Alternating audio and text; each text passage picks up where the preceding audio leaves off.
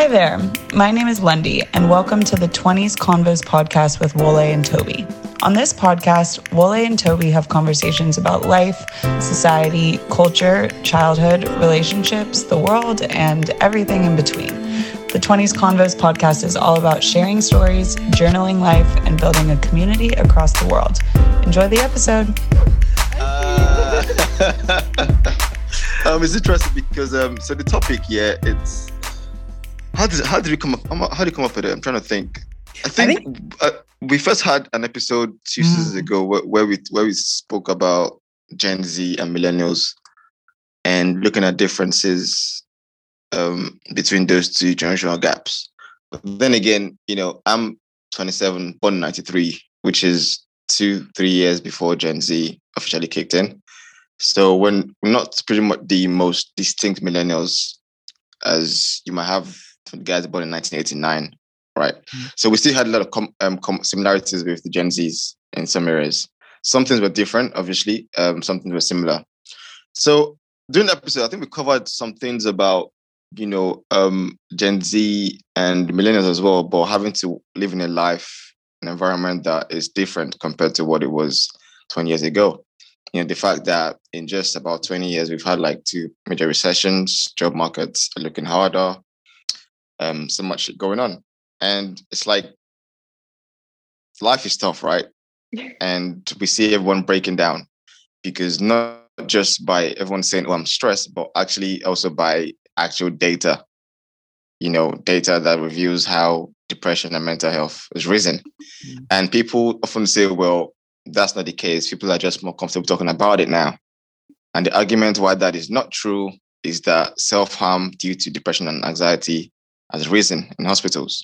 And hospital records are objective, so they'll tell you the true story, right? So it's not just about people being comfortable. It's actually a thing that people have actually gotten more effed up. So we just started thinking, like, why? Like, why is that the case? And obviously, like, there's going to be a broad generalization because we're speaking about a huge generation.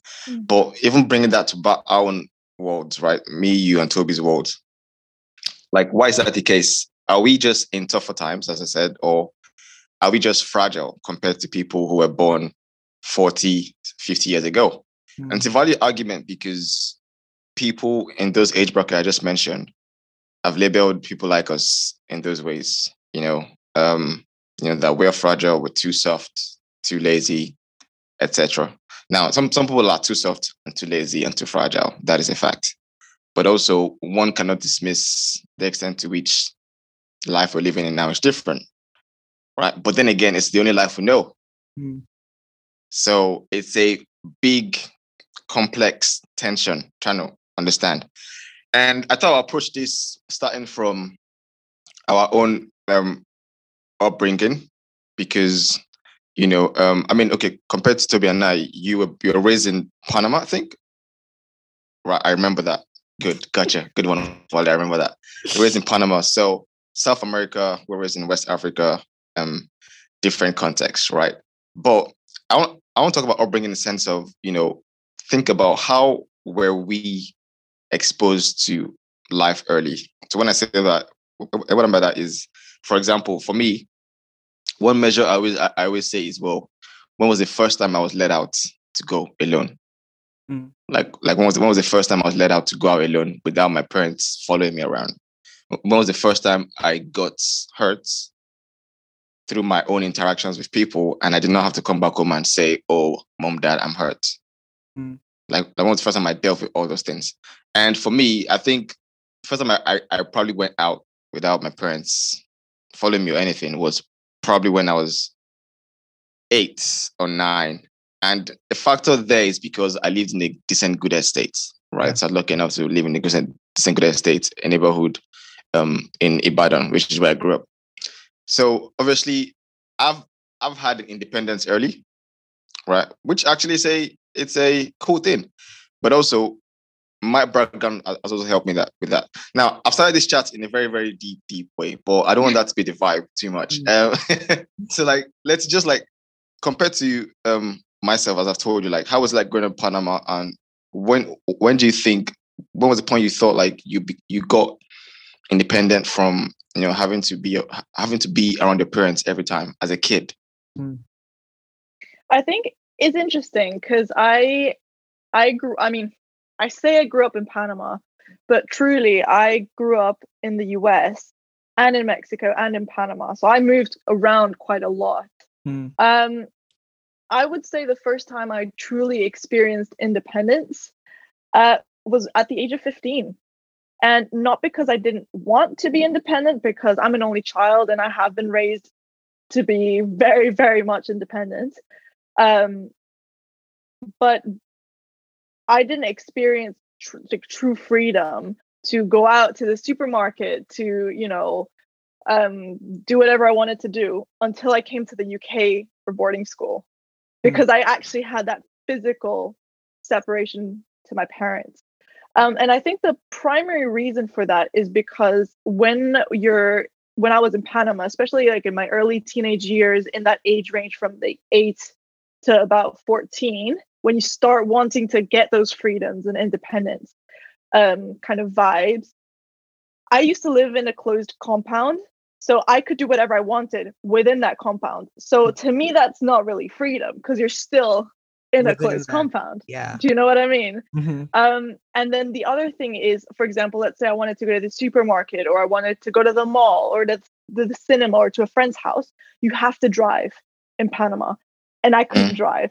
And getting an Uber, I don't think Uber was a thing, or like getting a cab at that age was a very big no, especially as a female, especially in Central America. So that's probably, I know that was a very long response, but I'm pretty sure I think the first time I experienced like all freedoms, like everything to do whatever I wanted, was when I came to the UK, and I think that was the age of 15. Yeah. So yeah, a lot later.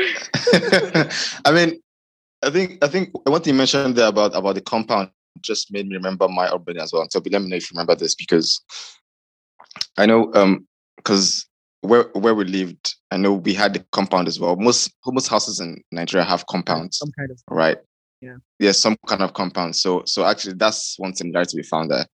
And I remember days where like I want to go to my friend's house in the same estates, and sometimes like you want to sneak out of your house, and then you open the gate very, very slowly so that it doesn't creak and so that your dad doesn't hear inside.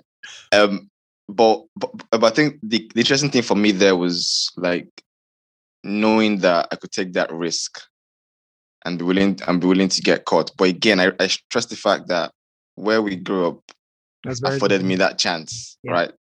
Now, Toby, on that front of growing up, because I think that growing up thing is a very key point, because let's just spoke about, how, she didn't feel that until 15. Yeah. And again, there's so many factors in there in terms of obviously she being a woman, South America, Panama, but parents as well.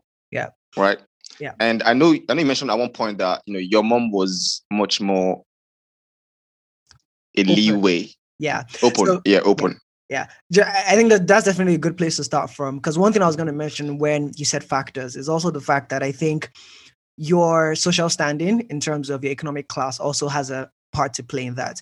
Because in Nigeria, people that grow up in sort of like the middle to bottom class, they get very independent very quickly, right? You see 4-year-olds, 5-year-olds already on the streets, like either going to do this or fetching water or doing stuff like that. So I feel they get independence, or, that class of people gets independence quite early.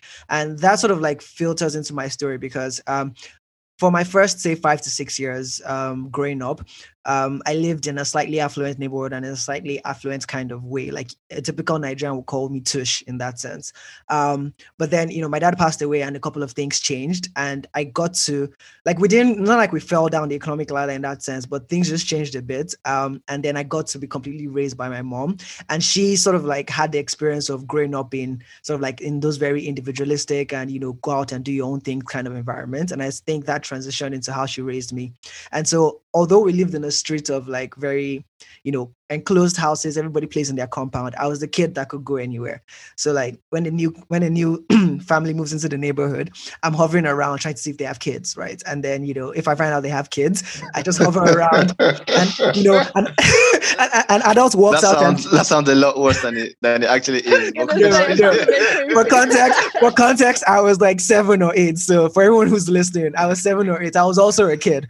But yeah, and then, they'll see a kid playing outside. I was usually with my bike, and, they would invite me in and things like that. So I think just the short point I'm trying to make is that I think your economic class also affects, I guess, how early you experience some level of independence in that sense.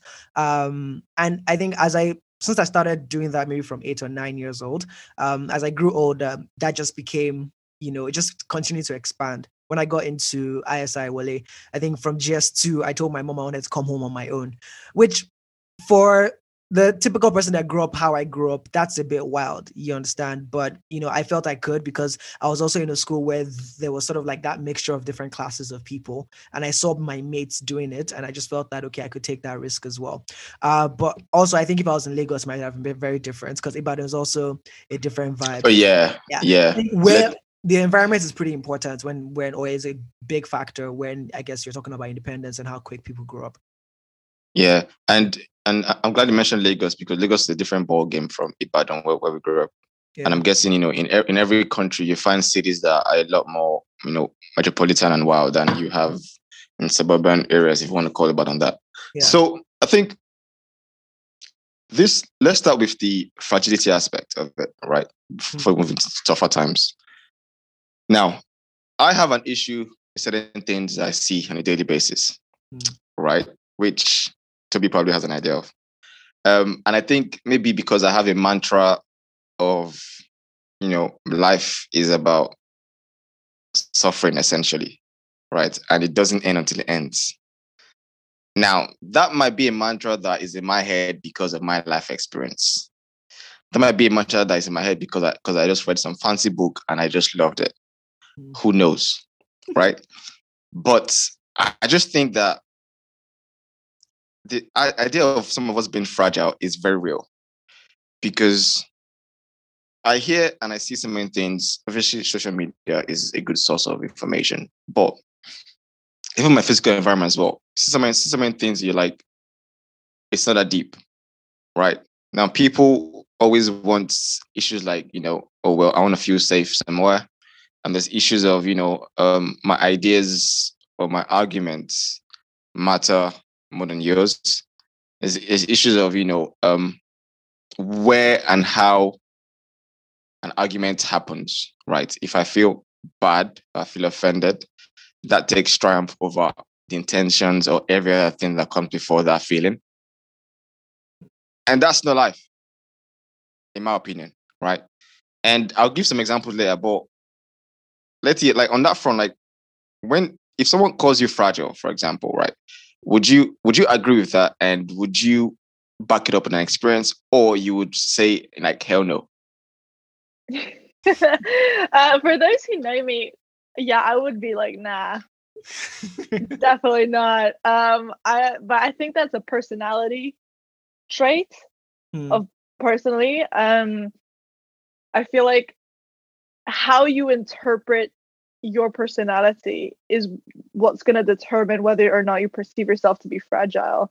And fragile, is so subjective. Like, what do you mean by fragile? Like, are you, fragile physically? Are you fragile mentally? Are you fragile emotionally? There's emotionally, so many emotionally. Yeah. So, no, I wouldn't say I'm personally fragile.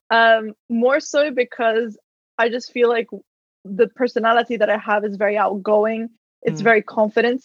So I think confidence is a very important topic to consider when looking at fragility, especially when you bring in social media. Social media is huge in influencing, especially younger teenagers' confidence and belief in oneself. And I think the less confidence you have in yourself, the more fragile you're going to perceive you emotionally to be. And I grew up in an age where social media was just beginning. So I don't think I was fully immersed in that world until obviously when the boom happened around, when I was kind of already like in my late teens. So I feel like I already had that built, like that foundation of confidence built before being then exposed to all of that bubble of I need to be showered with affection, or I'm comparing myself to everyone else. You know what I mean? Yeah. So I think I would say no. I don't think, me personally, I am fragile. I think something else that contributes to that is the fact that I have moved a lot, which means that, I've had to start over multiple times. Yeah. I've had to make friends multiple times. I've had to say goodbye to a lot of people, a lot. And so I think that builds character. And that's why I don't think I am fragile, because I've been through those experiences that have built me up today. Yeah. So that, yeah. Do you know what's funny though? Honestly, wait, well, chill. So there we go. When you said, Letty, that those experiences, like moving a lot, built you up, another person in that same situation could identify moving a lot as why they are not, I guess, strong in certain places. I don't know if you get what I mean, right? This is a typical scenario where I can already imagine a tweet on social media where someone is saying, I moved around a lot as a kid. I had to say goodbye and hello so many times. And so now as an adult, I don't feel like making connections because, XYZ ABC, right? So it's quite interesting. I think it still boils back to the points that I think being raised in a different kind of generation, the same sort of like the same factors or the same external influences could happen, but how it's interpreted seems to be different based on, I guess, the person involved or the generation where the person is from. But Wale, you were going to say something. I was just going to say that, what Letty said about, obviously confidence is key. I'll come back to that on social media and girls as well. But the idea of moving up and down, like different countries, that is so profound. So first reason why that's profound is I read a book that said, that the more countries you live in, so the more time you spend in a different place compared to where you're born, gives you a clearer sense of self, right? And actually, I think that probably contributes to confidence as well, because you're able to expose yourself to different people and different ways of thinking, and in that fundamental sense, your mind is not locked to a particular bubble for a long time, right? So there is no way that you live in 3 countries. I mean, okay, I can't say there's no way, because it's possible for some people still. But it's always a big deal when you're somebody who exposes yourself to different cultures, different ideas, and different ways of doing things. That always contributes positively. It is rare that has a negative connotation. Only if you want to think and feel in that zone, right? Because, like you said, Toby, someone else could have said what Letty said and said, well, that's why I'm failing. That's why I'm not doing too well. Right. And it's a very key point. But also the issue of confidence that you raise is also very important, because when we look at the data, right, about, I mentioned about anxiety and depression earlier, the data suggests that those two phenomena, right, compared to other deeper issues, are more common among girls, right? And that's simply because of the confidence thing, right? Social media and comparison.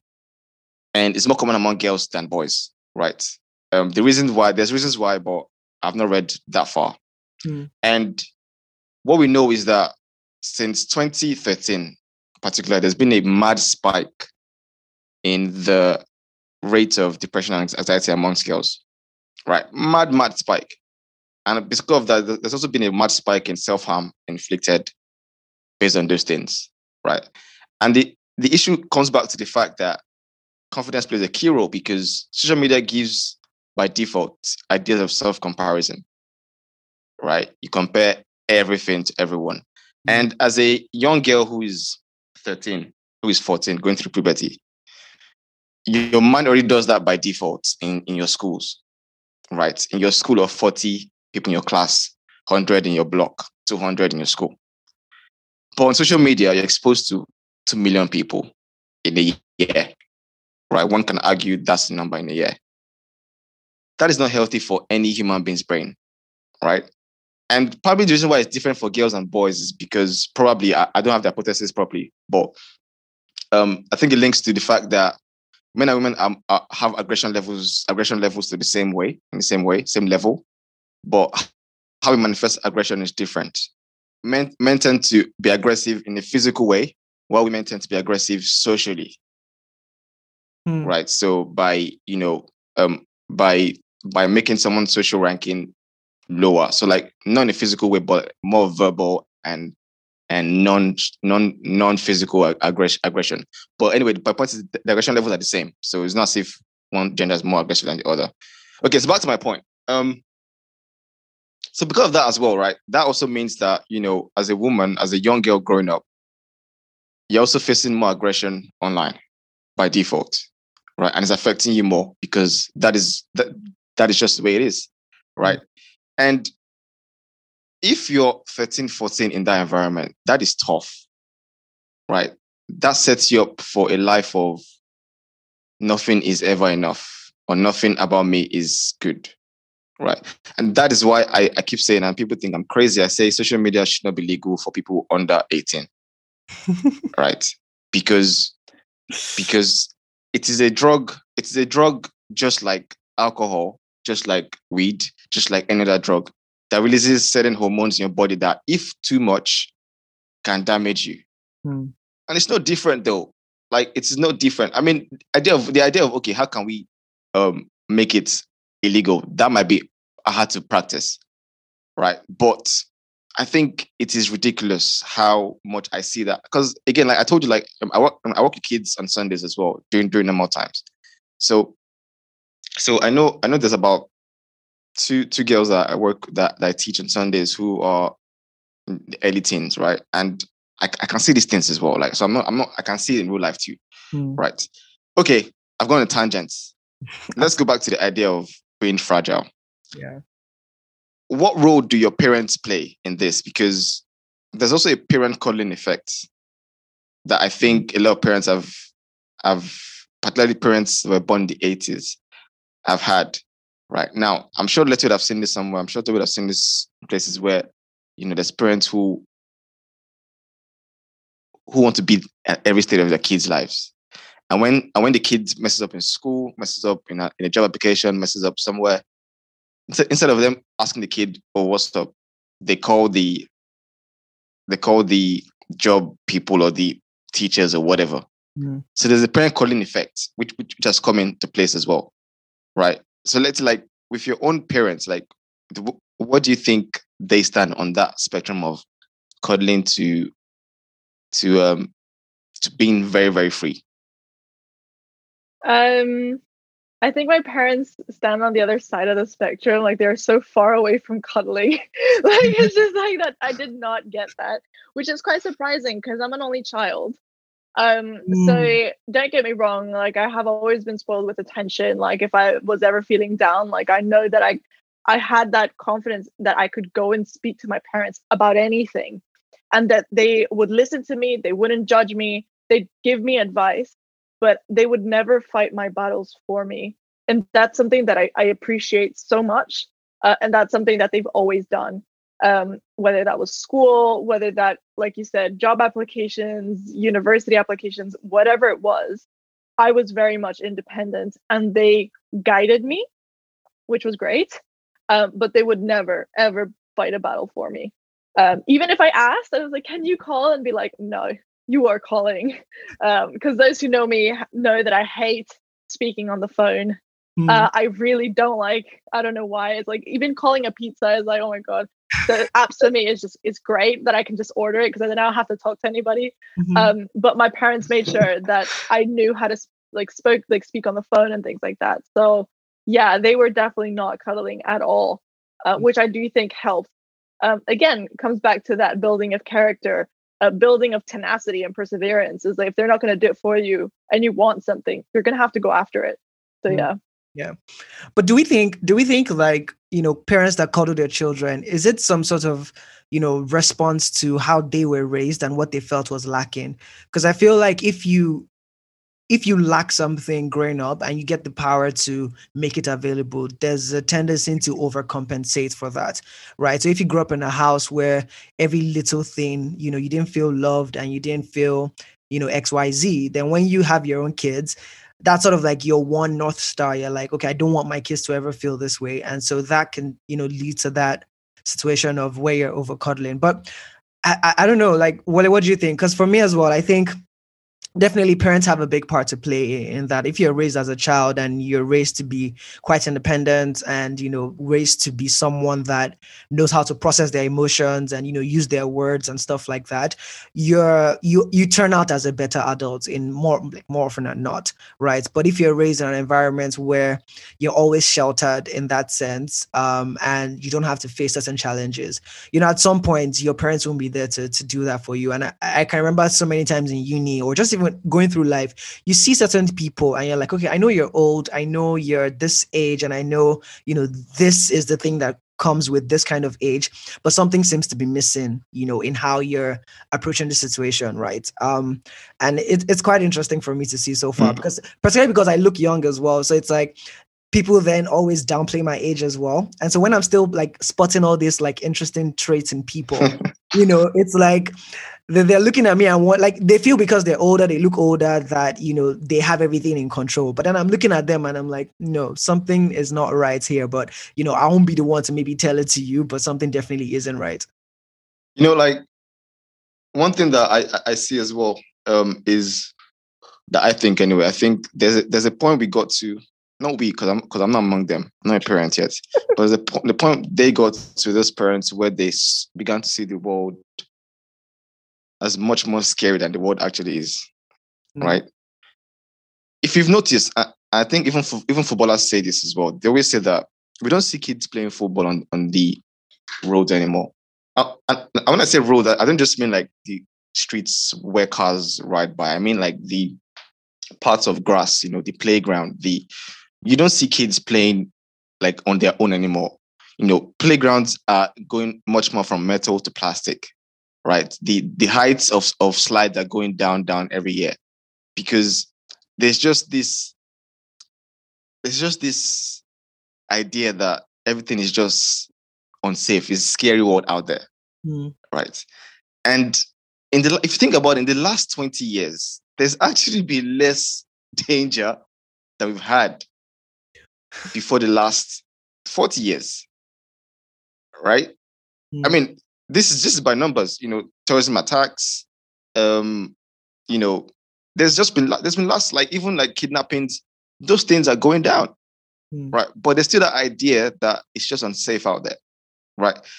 I saw this study a while back that said British toddlers spend more time indoors than prisoners. Yo, that thing blew my mind. Oh my gosh. That thing blew my mind. That's actually quite interesting. That is crazy. Yeah. That is crazy. Like, kids should be outside playing. Play has been scientifically proven scientific proven scenario that helps kids grow and learn. Kids learn, okay, what is it that can make somebody angry? Kids learn, what does anger mean to me? Kids learn, how do I manipulate and process my anger? Kids learn, if I get hurt this way, what happens to me? That is what all those things do, right? A child cannot learn to be a human being from the house. It is, if you're wondering what I'm talking about, well, if you go look at records of people who tend to be, psychologically deficient in some form of, dangerous way later on, like when they're adults, they had issues with social life growing up. All of them, in one way or the other, right? Yeah. So you asked me the question about why do I think I think there's just an idea from parents in the last 40 years that the world is getting more dangerous, right? Again, I'm not saying that if you live in London, you should let your 7-year-old go party. Definitely not. But you can still see that even the spaces that kids are meant to play in, it is becoming a lot more, like a bubble wrapped place. Yeah. Right. And it's just like, what is going on? All right, let's see. I want to get a bit personal now. So still on the idea of fragility. When was the last time you remember, feeling like, you've been hurt and offended? And I don't mean that in a form of, hurt by somebody close to you, not particularly in that sense, were hurt by your navigation of society. So maybe either in a natural formal setting in school, or somebody you met somewhere who you just met for the first time, or just something relating to a non-close relationship person. Like, when was the last time you felt like you've been hurt or felt offended by something, and what happened? That's a very tough, I'll be honest with you, that's a very tough question, because I don't tend to get offended very easily. Maybe I wasn't the right person for this topic. No, definitely not. No, it's hard because I do take everything with a pinch of salt. I'm very much of the opinion that everyone has and is entitled to their own opinion. Like, I might disagree with you, but I won't let that then go and bother me for the rest of the day. You know what I mean? Like, I don't hold grudges. Like, I don't hold on to these kinds of things. But I think the last time, I feel like offended is not the right word. I felt frustrated. I think that's a better way to describe it. Is when uni started last year, so a very long time, and it was regarding the topic of coronavirus.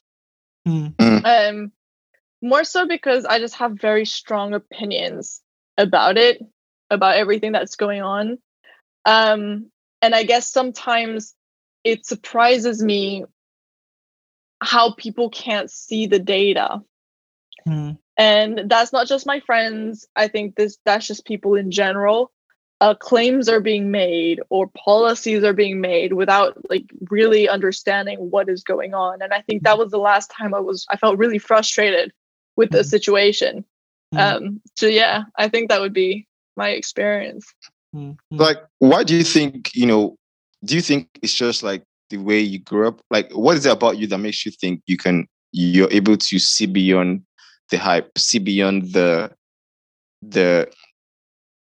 easy, ways to get ticked off by things? Like, because what you just described, it's not an everyday thing for everyone, right? Even though it seems normal to you, as you've been able to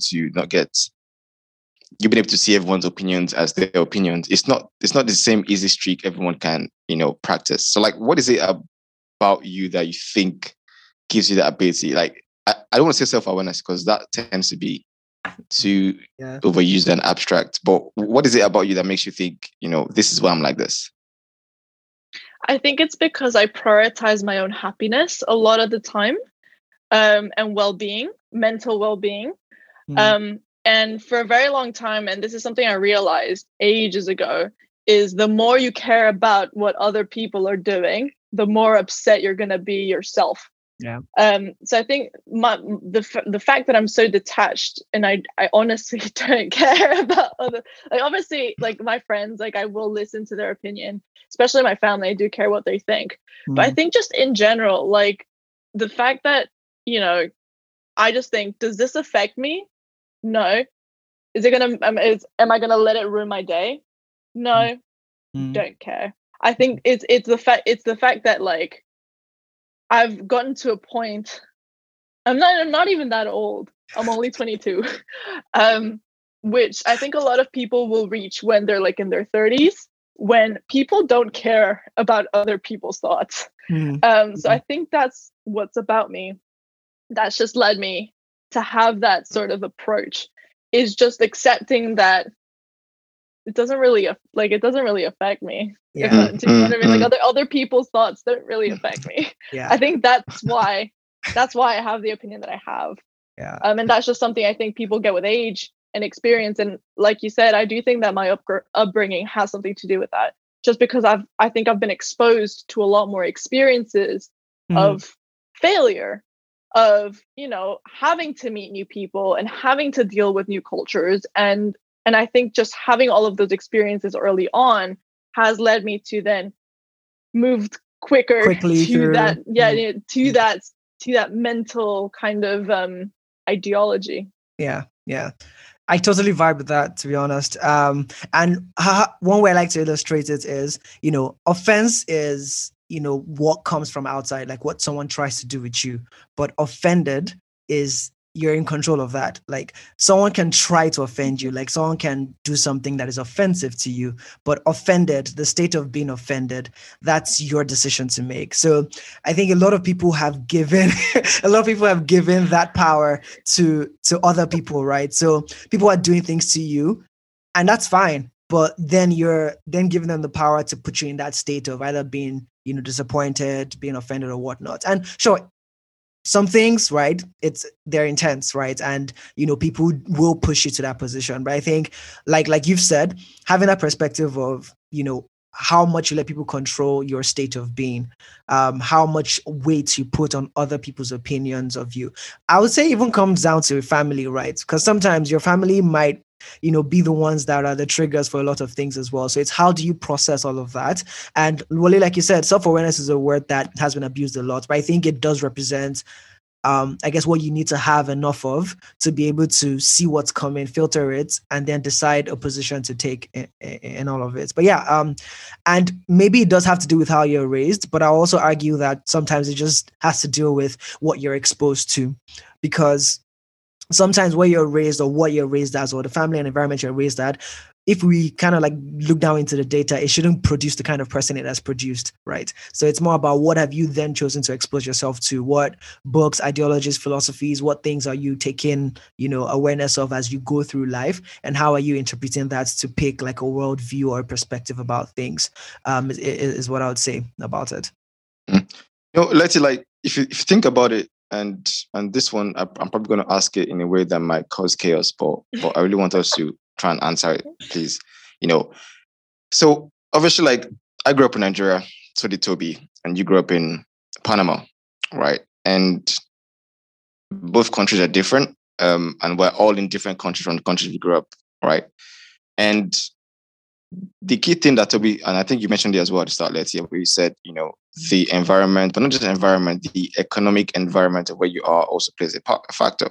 Now, you can be affluent in a country that is developing. You can be affluent in a country that is midway. You can be affluent in a country that is developed, in quotes, right? But you're still in that country, right? And one thing I've tried to understand, which probably I can read about it and find out, but I've noticed, and I cannot deny, I think that would be me denying it, and people don't talk about it enough, which is fair. But there's definitely a difference between how we Africans handle conflicts and setback. And I mean, speaking generally, right, setback, than people from the more developed US, UK countries, right? I'm not trying to say this as a personal opinion. It's almost like a reinforced observation from my daily life, right? And possibly, again, I didn't grow up in South America, so I can't make that observation. That's let's to jump in and do that now. But I think there's a difference in how we handle setbacks and conflicts and just issues and emotional issues on and fragility. National scale. And I think one word I used, because it's not my word, but I brought in last season. I said it was a guy called Nassim Taleb, and he said, that there's a concept called anti-fragility. Yeah. That objects that are exposed to stress that get stronger are anti-fragile. Yeah. Right. Not resilience, but anti-fragile. So resilience is like, let's say, I don't know, thermoplastic. You have your phone, you throw it on the floor, it doesn't break. It's just fine, right? But glass is fragile. You throw it on the floor, it breaks. But what all objects do you expose to stress and get stronger? So example is your immune system. In some cases, yeah. Right. So you expose that to germs, it gets stronger. Yeah, obviously not like HIV, but in some cases. So my point is, I think some of us, on a general scale, I think we are more anti-fragile. And my theory is that because our living conditions were fundamentally different? Is that because we grew up in more community-like places? I'm not sure. But I know, not for a fact, because I haven't seen data, but I know for a belief that we are more anti-fragile. I would agree. Is my question. Now, let's see, from you grown up in South America, what is your thought on that? Yeah, I would agree with that. And so I would say that just because I've had exposure, I was very fortunate to have the exposure both to a developing nation and a developed nation whilst I was growing up. So I grew up primarily in Mexico and Panama, I would say, which, you could argue that Mexico is in that middle kind of developed range. Panama, when I got there, very much a developing nation, and it still is. Don't get me wrong, I love my home. It's a beautiful place. But when we look at it from comparing it to like the US or the UK or Australia, Panama's very much a developing country. And I think there are two kind of primary reasons as to why I think people, like you say, are anti-fragile. And from a Central American perspective, I think the first one is we don't have a lot to begin with. So you got to work with what you've got. And I laugh because otherwise you cry. No, just kidding. No, it's because really just to give you a plain, simple example, I play the violin. And when I was in Panama, I was very fortunate to be able to play with the National Symphonic Youth Orchestra. Damn, I don't know what that is, but that sounds sounds big. Nice. So I bring up this example because there were people of every social class in that orchestra, and yet we used to go to this school that was in one of the poorest neighborhoods in Panama with no electricity, no light, like no air conditioning, and got basic funding for something that is supposed to be one of the biggest cultural features of the country. And people were just humble. They were thankful for what they had. And a lot of the things in more developed countries are taken for granted that you don't have in developing nations. So I think that's one of those things that, because you didn't start out with a lot, you're just grateful for everything that you get moving forward. That would be like, or another example is, for example, I always praise the fact that there are trains in the UK, and the amount of times that people have said to me, "Oh, but they're so shit," or like, "Oh, they're always late." I'm like, you have trains. But then I look at them, I was like, do you even hear yourself? You have a train. You can get to you can get to Edinburgh from London in 8 hours on a train. Like, do you even hear yourself? And as a comparison, I then tell them, like, okay, take your underground. How many lines are there in the London Underground? Like, over, I think it's like 16 or something like that. It's like, it's a big number. It's like, there is one line in Panama that I can't use because it's nowhere near my house. Yeah. So, do you see what I mean? It's just it's a different way, I guess, of seeing things. Don't get me wrong, I love my country. I don't shame it. It's growing, it's developing, it's behind of everyone else. But I think that's one of the reasons why people are just anti-fragile, is because they're just humble. They do with what they have. And I think the second reason, and I guess this is an interesting one, and I'd be interested to hear what you guys have to say, is Central America and South America in general is very regressive, I would say. And I know that's a very generalized statement, and obviously that can't be applied to all the countries. Some countries are more than others, but this is from my Brazilian experience and Panamanian experiences. There are a lot of things like machismo. I don't know how to say that in English. Like, it's a male-dominated society, very religiously centric. And so even though in developed nations that might be considered very regressive, very backwards, to have a very male-dominated society, putting religion at the forefront, things that you don't see anymore in the UK or you don't see as much, that can then build character, as much as it might not be the right character, because obviously there, obviously blatant human rights violations, or you're not seeing equality for women, or equality for the LGBT plus community. The fact that you have such strict societal ideologies still in these developing nations can lead to people being anti-fragile because they're not taught to be offended. They just get on with it because that's what they're told to do. Yeah. Whether that's right or not, that's a completely different question. But I do think that is something that will definitely affect how someone grows up and how they perceive the world to be.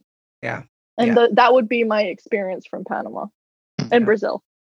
That's very amazing, just the way you've laid it out. And not to play the devil's advocate, which is technically Wole's position in this conversation, but I feel that also in regressive states, which is honestly, like you've described in Central and South America, it's almost what we have on the continent here in Africa. I think it does produce two classes of people, right? Either people that are very steeped in that regressive state and have just taken on the identity of the oppressed, and even when they leave that situation, they feel that is normal, and so anything outside of that, even if it's better, is not normal, right? And they can actually come out and fight against it.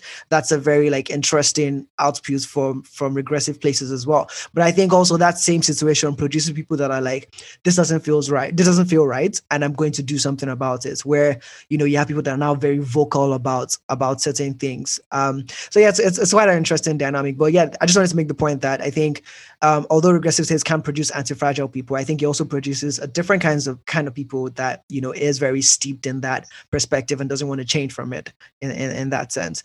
But yeah, well, if you wanted to ask something. Yeah. I think what I said was interesting, and I love that you gave those examples in those very specific ways, because it's I'm always a big fan of when an idea can be made into your experience and communicated that way, because that's why I don't get into arguments about generalized statements. Right. You have to tell me how an idea reflects your own life. Right. Don't give me what I can get from dictionary online. Right. So I love that. And I think it's very important that you said humility. Right. Because humility is a link to being anti-fragile, because you are recognizing the suffering and the toughness, and you're saying, fair enough, thank you. Right. But I'll keep pushing. Right. And I think, and that worry for me is, I was talking about parents earlier, right? And parents contributing to this fragile people nowadays, but also your environment. But I think, and that worrying thing for me as well is, this polarization and social bubbles, right? Because when you don't feel safe physically, that is important. You should feel safe. You should feel safe physically. You shouldn't feel like you're going to be a target of hate crime. You shouldn't feel like you're going to be hit. That kind of safety should be everywhere, right? Should be 100% allowed. But when you don't feel safe based on what your ideas and beliefs are, in sense of everywhere you go to, you want that place to be where what your idea is about something to be the norm there.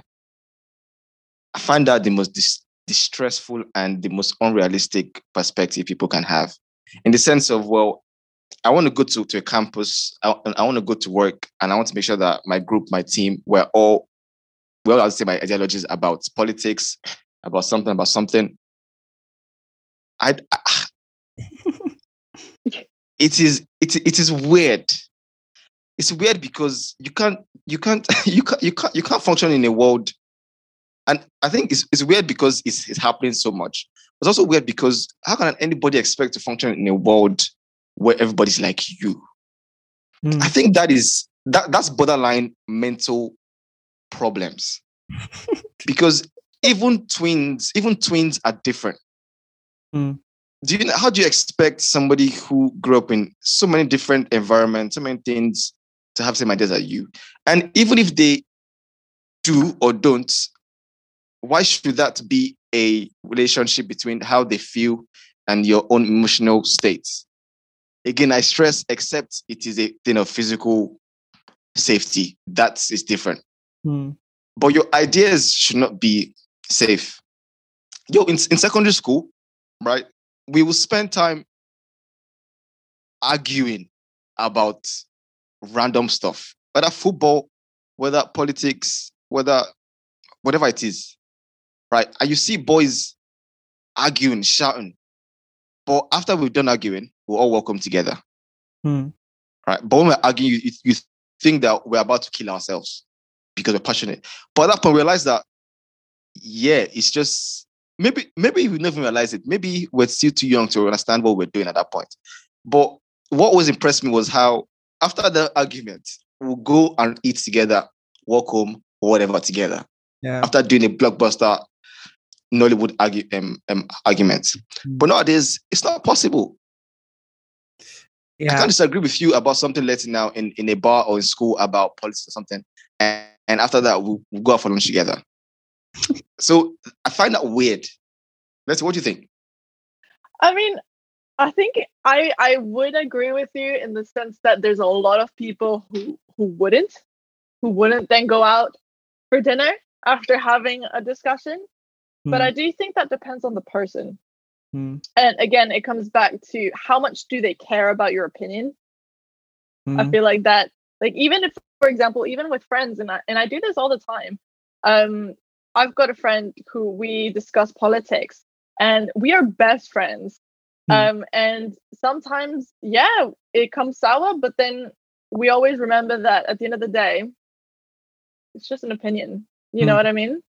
So I do think it depends on the person, and I think it depends on how much do you care to win? Because at the end of the day, like, as much as, you know what I mean, like, as much as you might have an opinion on something, your opinion is probably not going to change what's going on. Let's be real, you know, like. Thank you very much for saying that. Thank you very much for saying that. You know what I mean? Like, let's say we're debating, I don't know, something very prominent that happened this year, American elections. You know, one person might be in favor of the Republicans and one person might be in favor of the Democrats. Really, you just, even if people were debating it and you can't even vote. So what, you know what I mean? Like, does it really matter? Like, are you really gonna lose a friend? Are you really gonna exclude someone from a group because they don't have the same opinion as you? Especially if that opinion is not going to have no effect on what's going on. Like, I think people need to realize how minute we are within society. The sooner people realize that we're just moving pieces in a very big, complex society, the more they'll understand that, you know, it's not worth it. It's not worth, you know, fighting with your family because they, I don't know, they wanted to vote leave and you wanted to vote remain. Right. You know, it's important. You can have a difference in opinion. That's normal. We're human. You know, but it's a question of, is it worth losing the relationship? Is it worth losing someone you care about for it? Yeah. You know what I mean? Yeah, I agree with that. And I think spot on. Yeah. So I was gonna say, like, I think what also happens is the fact that I think we've lost the art, or we've never really found the art of actually arguing. And I think arguing has this negative mindset, like, or this negative connotation when you say argue. Yo, sorry to cut you off. What you just said now is so important because, okay, so as somebody who's not, I'm sorry to cut you off again, I apologize, but let me please say this. As someone in academia, right, we tend to use the word argument a lot, right? Argument, right? And argument in academia pretty just means, what are you trying to say about a phenomenon that you're trying to say your stance on, right? So, like, naturally, I use that word a lot. I say, oh, well, my argument is this. And I found that when I talk to people about it, they think that, okay, I'm already about to start, like, a problem with them. I'm like, no, actually, bro, like, my argument is, I don't mean, like, I have an issue with what you're saying. My point, my stance is just this. Like, so argument is not always a negative thing. It's just like this is what I'm trying to say. So yeah, continue. I just want to say that out loud. Exactly. No, and it's true, right? It's just how the evolution of words and the context in which they are used. But in the original sense of the word, you're thinking about philosophers and saying this is what I believe in, and this person coming saying this is what I believe in, and they argue it out. Asking questions, probing questions, trying to find out. Why do you believe what you believe? I'm not trying to, convince you that this is better. I'm just saying why I believe it's better. If at the end of the day, you leave that conversation and then go back and process and, come back to ask questions of, okay, I'm trying to understand this better because I think maybe the belief I'm holding is currently flawed, right? That's how people get convinced. But we have this thing that we feel like because in the moment the conversation is happening, the only end to that conversation is if the person says, yes, I agree with you. And, you're trying to make someone change, like let's just say you're trying to change someone's belief they probably carried this belief for 20 years and you actually think that it's one conversation you're going to have at the bar when people are probably like half drunk. That's never at the bar. Never at the bar, bro. On Twitter. On Twitter, exactly. Which is crazy.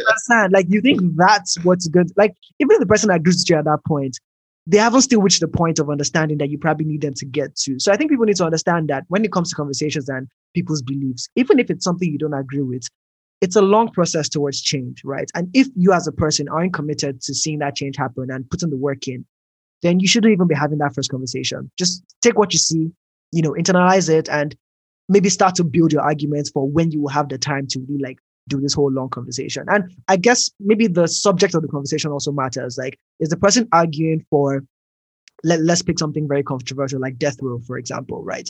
Should death row be a thing? Now, someone who grew up in Nigeria and all of these things and only exposed to things in this part of the world will think, yeah, sounds normal.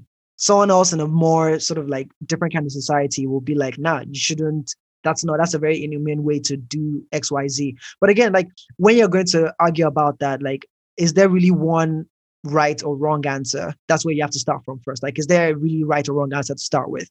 If there isn't, proceed, right? And then, discuss. But if it's something where, 90% or 99% of the world says, this is what it is, and, different classes of people, like not one, it's not like, maybe this kind of people with this same traits think it's right. People think it's wrong. It's like general consensus that this particular thing, isn't right or isn't wrong. Then you can then discuss and then, talk about things. But again, like I feel, it goes back to the main point is really that we need to learn how to argue better, right? We need to learn how to take people's perspectives in and not, leave our emotions in the conversations as well. Like you don't need to be emotional in that sense, get someone to understand the point you're trying to make. Yeah. Yeah, absolutely spot on. And I think you guys probably said it better than I would have probably said it. Let's talking about, the opinions are just being opinions, but also how do they impact the grand scheme of things? And you talking about, understanding the fact that, arguments are not just things that have to be negative, but can create mutual understanding and should create mutual understanding. Or even if they don't, you should understand that you could leave here at that point and move on your lives. And that just naturally leads me to the thoughts. And we'll get into the tougher times bits soon. But I want to ask one last point of view from you both. in the sense of, well, yes, we do. In the sense of self-entitlement. Now, I see a link between that and being fragile, right? And I think for some reason, people expect things to be delivered to them. When I hear the term, I've been failed by the system, I get ambivalent feelings, right? So on one end, I agree. But on one end, I say, to what extent? To what extent? Exhibit A, you're in Nigeria. If you're in Nigeria and you are looking for a job, you are driving home, you are trying to get something to the post office. And all of that is difficult because A, job market is terrible because of bad government policies. B, you get robbed, there's no good enough security. And C, there's no postal service.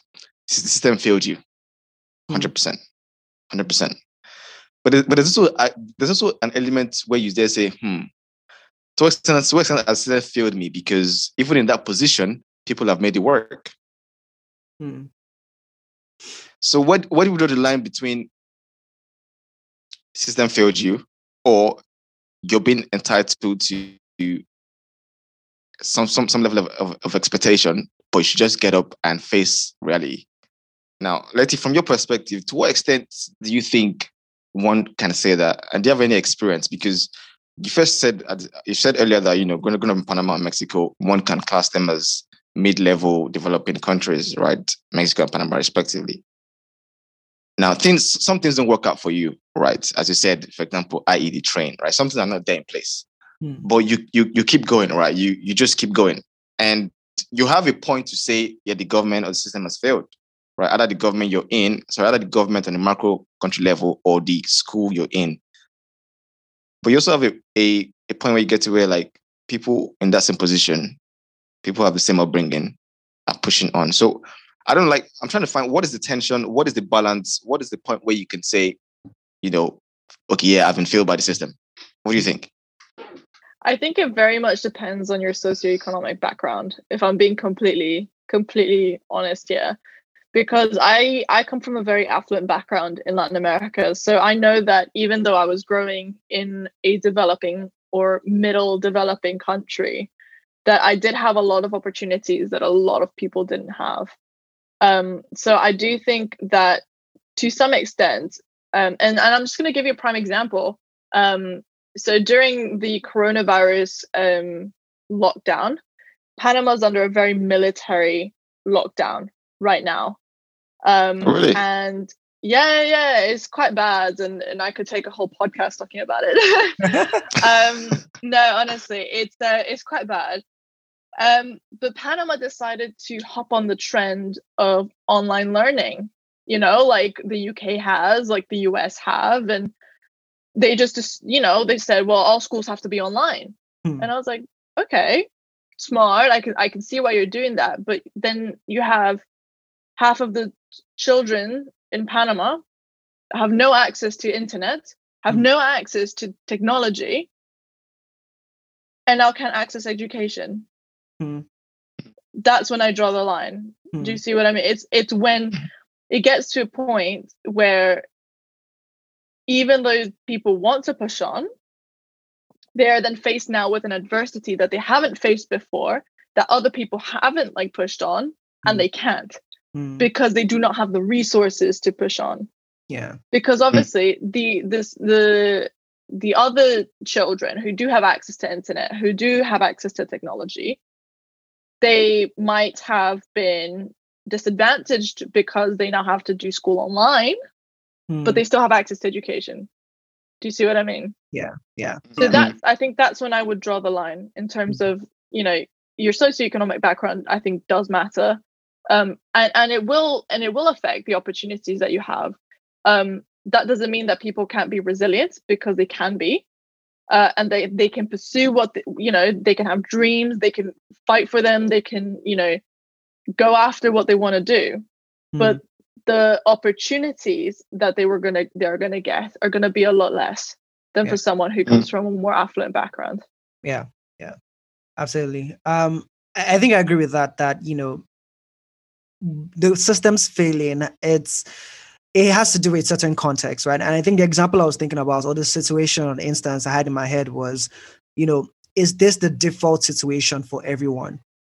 If it is, are you comparing yourself to, like you said earlier, a more developed nation, or are you comparing yourself to the entire nation that you're in, right? So, because it's very difficult to say if as a whole, the entire developing nation, if there's, a general lack of education in the entire country, right? And you're now saying the system has failed you. Yes, it sort of has, because maybe with the resources that the country has, it should be able to provide, basic education for everyone. But I think when we start taking the conversation of system failure to very particular things that are particular to a very small subset of people that are not necessarily targeted. It's not like we looked at, everyone together and said, okay, these particular people, we don't want them to reach a certain level of place. And so, let's take Nigeria, for example, with the whole Biafra thing that went on a couple of years ago. Very tricky example to use, but it's like when you target a particular social group, right, for no reason at all, just for the fact that they're different. Then sure, the system probably has failed you in that sense, particularly when everyone else that is kind of like you has the opportunity to do that. But I think once you take that conversation beyond the basic rights, like, food, health, education and things like that, and start pushing it to conveniences, because a lot of times in recent times, a lot of people, or what people are saying, system has failed is some level of convenience, in some way, shape and form. I'm probably like pushing the limits here with how I'm describing this, but that's just generally the sense that I think, which is why I agree with you, Letty. Yeah. I think that's a good segue into the final point about tougher times, because I will definitely agree that times are tough, right? And I know I did say earlier that the world is a better place, in quotes, in terms of safety, but times are still tough, if you're being honest. Particularly, obviously, COVID. COVID is a good example because God knows what's going to happen in the next 1 or 2 years, right? For every young person trying to get into the workforce, right? And we all know that the first job you get is very, very important to how your career is shaped in terms of, trajectory. And people who go into jobs in 2009, some are still struggling to date because of that crisis. Yeah. Obviously, different context, but America-wise anyway, for what I'm saying. So right now, it's funny because of COVID. COVID has happened and we're seeing different reactions. Right. Now, COVID is a health reason, is a health thing and an economic thing. Right. So quite interesting. On the health balance, young people, young adults were probably safe. Relatively. Right? Probably relatively, going by data. Yeah. They're all right. Yeah. All right. The older you got, the more at risk you were. Fair enough. On the economic side, those people were also the most at risk. Probably at risk in terms of getting jobs, because you can argue that most people already working were already in the job. Some people got laid off, but if you got laid off, you already had an experience, a career already. You can probably get another job more likely than somebody who has no experience at all. Right? I say that carefully, but in a very broad sense. Yeah. COVID has happened. I'm arguing that we're going to see, I think I said this on Instagram one day. I said, my fear for young adults, particularly people younger than I am, and probably in their early 20s, not early 20s, late teens and very early 20s, is probably more of late teens, is that they've gone through an entire worldwide roller coaster in the sense that we don't know what the effects of this lockdown will have on them. Right. And I know people like, they were homeschooling, it's fine. It's not fine, mate. Because we don't know how they're going to react to such a 1 year of isolation and a 1 year of staying indoors with your family and a 1 year of not learning social skills you need to learn and a 1 year of falling behind. We don't know that. And for those who live in university, we don't know the extent to which a lot of them are going to find good, steady jobs. Right. So times are tougher in that sense. I guess my point is, how do I ask this question? This thing began by trying to find the balance between how tough times are and how fragile we are, right? I think we've pretty much covered the fragility aspect.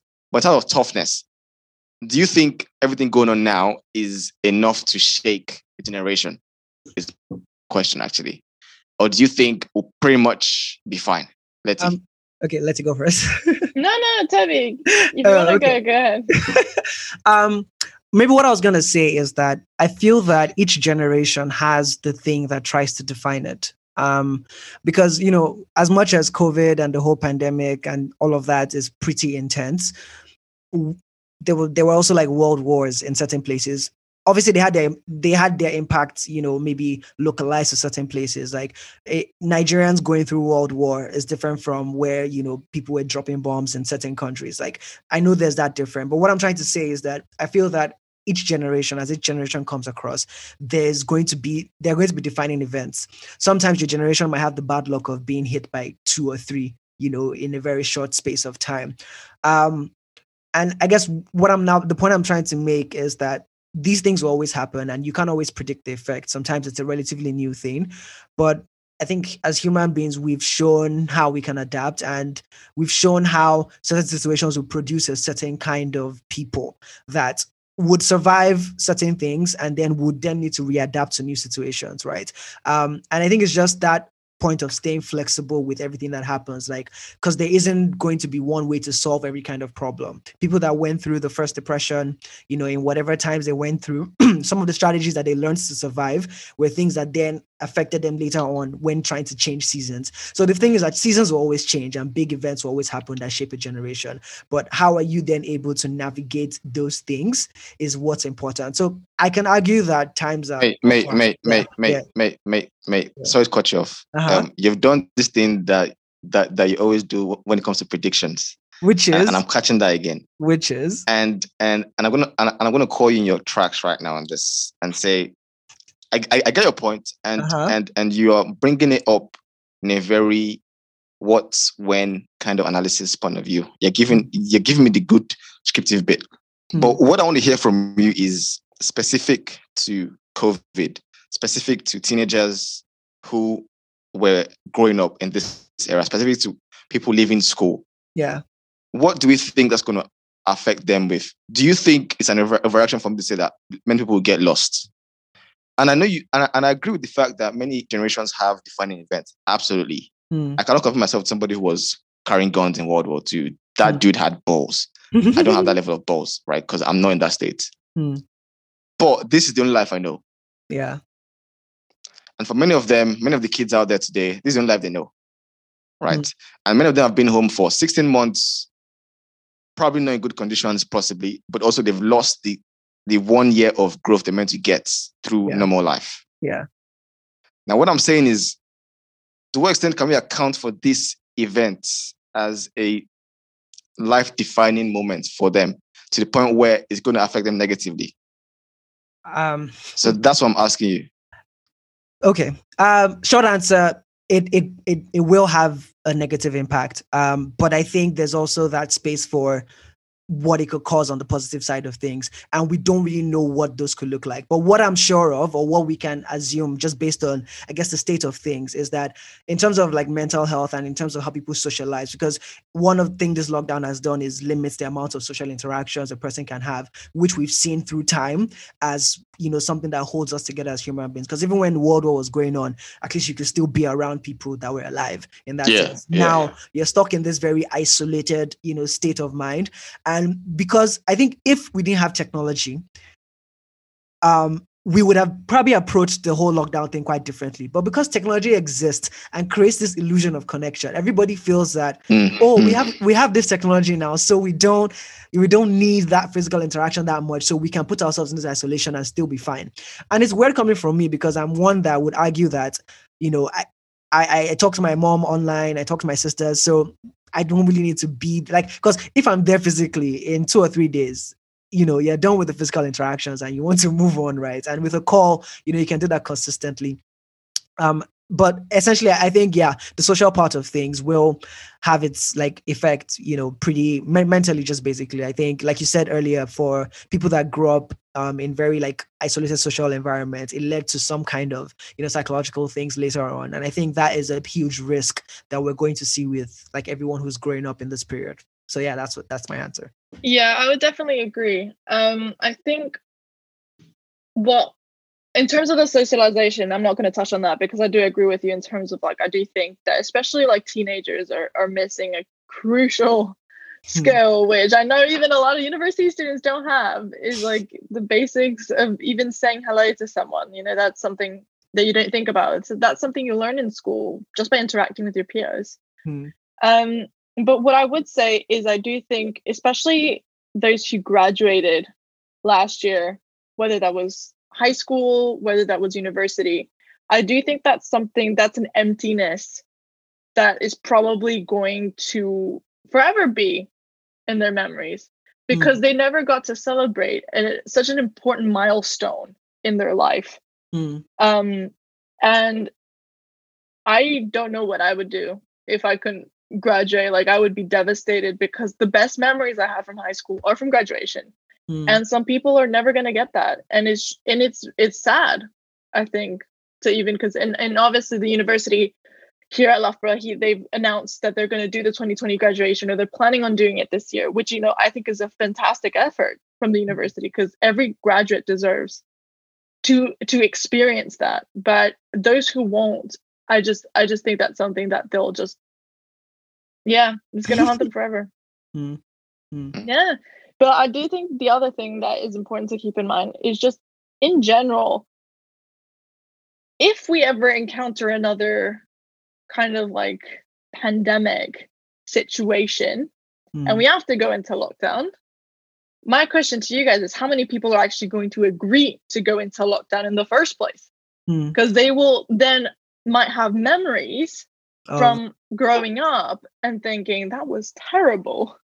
Like I was locked up for a year. Like, no, we're not gonna. And what if we actually encounter a virus that's actually more serious than COVID?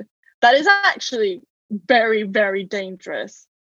How are you going to convince a bunch of people who were told when they were 13 years old that no, you can't go outside, no, you can't see your friends, no, you can't see your family if you're not living together, no, you are going to be locked up for a year? How are you going to tell them? How are you going to convince them, other than potentially with data, that this is more dangerous than COVID? Because apparently now COVID is like the worst thing in the world, that's ever walked on this earth, forgetting all of the hundreds of plagues that we've had in the past. You know what I mean? Like, I'm just thinking ahead and thinking, well, if we have this again, how are you even going to convince this generation to go into lockdown? Yeah. You know what I mean? So I think it's another perspective as well to keep in mind. It's like, this is something that's going to be ingrained and rooted in them forever.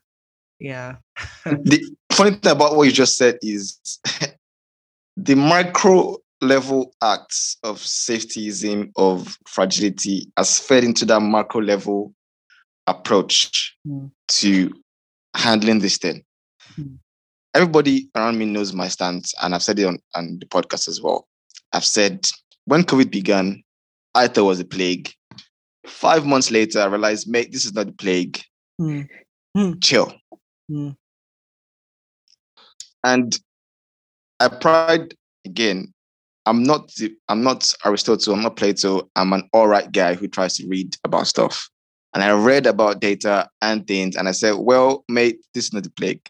I had a sneeze meter. I told Toby this before. I had a sneeze meter on my door in March, saying that every time I sneeze, I'll mark it because I wanted to know how I was doing. But I realized this is not Ebola. This is not as bad as I thought it was. Yeah. And fair enough, you can argue that maybe because I'm young, I'm not anxious, because I am this, that. Fair enough. But as you said, Letty, I went over facts and I figured out this is not the plague. So if in 40 years' time, another one comes that is like this, we all have memories of this, right? So it's going to be a different feeling for those who are growing up now, and we have another pandemic in 40 years. How are we going to approach that? Yeah. Right. And I think, the funny thing also is also that you also find people like me who also ask for these safety measures. In quote, right? They say, keep me shielded and shut everything down, and that's fine. Everybody, again, has their opinions and stuff. But you can see how even me saying this, someone like me also can say the opposite thing. And what do I do? Yeah. I think it's just the interesting dynamic of living in a society. That's just what it is. Regardless of what the issue is, there's always going to be two sides of it. Like, one side will naturally birth the other side. Like, there's never going to be one society where every one thing and everybody agrees. And I think tension is good to have because it causes you to see the gaps in both sides. I think the internet has just made things more polarized, and people have forgotten that where we're trying to get to is the center. Like, the extremes are not good. No extreme is good, no matter how you try to paint it. It's understanding the context of situations and moving through the nuances to get to the center, regardless of what the subject of the matter is. So I think maybe, I don't know I don't know how we're even going to get to the point where we start coming back to the center, because I don't know. No idea, mate. No idea. And that is what's scary. Like, I don't see a pattern. I don't see a philosophy that I don't see anyone I don't see anything. Yeah. I don't. We'll give it time. I think time, hopefully we'll give it time and hope that everyone will have some level of spiritual / philosophical / ice buckets awakening. And where we go, holy freaking shit, let us chill. Hopefully that happens. But as I always say on the podcast, Letty, and I think you kind of subscribe to this as well, I can only control everything around me. My opinion does not affect the US Capitol, I'm not going to spend 5 hours on that. Waste my time. So I think you're spot on that. And it's about recognizing what the battles worth fighting, what the battles not worth fighting. And hopefully we become more anti-fragile, and hopefully we don't need to be anti-fragile at the same time. Hopefully we don't get on the tough side of life too much. But this has been great, Letty. Before we go, just want to tell us about yourself, what you do, future hopes, ambitions. I mean, I already know you played the violin, which is cool. I mean, I don't know what to tell you. I mean, future's ambitions. That's very muddy right now. I don't know what I'm doing. Although I do know that I have a master's lined up for international business here at Loughborough, which is some sort of direction. And then I hope to get into marketing and social media, your biggest enemy. Yeah, I might be going down that direction. I'm not really sure yet. We'll see what that brings. But I did want to leave you with a quote, which is something that I live by. And this is something that my mom taught me from a very young age. And I was thinking about it here because you were like, so, but how are you so chill with all like the opinions and things like that? And that's because my mom taught me when I was very young and she used to say, what would happen to blue if everybody liked green? And that is just something I just kind of live by. And that just, what's that face? That's just mind. Like it's so simple, but it just like it's so simple. Like and that was something she taught me when I was like 6. Because as a child, what happened to blue if everybody liked green? Yeah. Yeah. Mad. I know, right? It's such a simple concept, and it's simple enough that I was taught that as a child.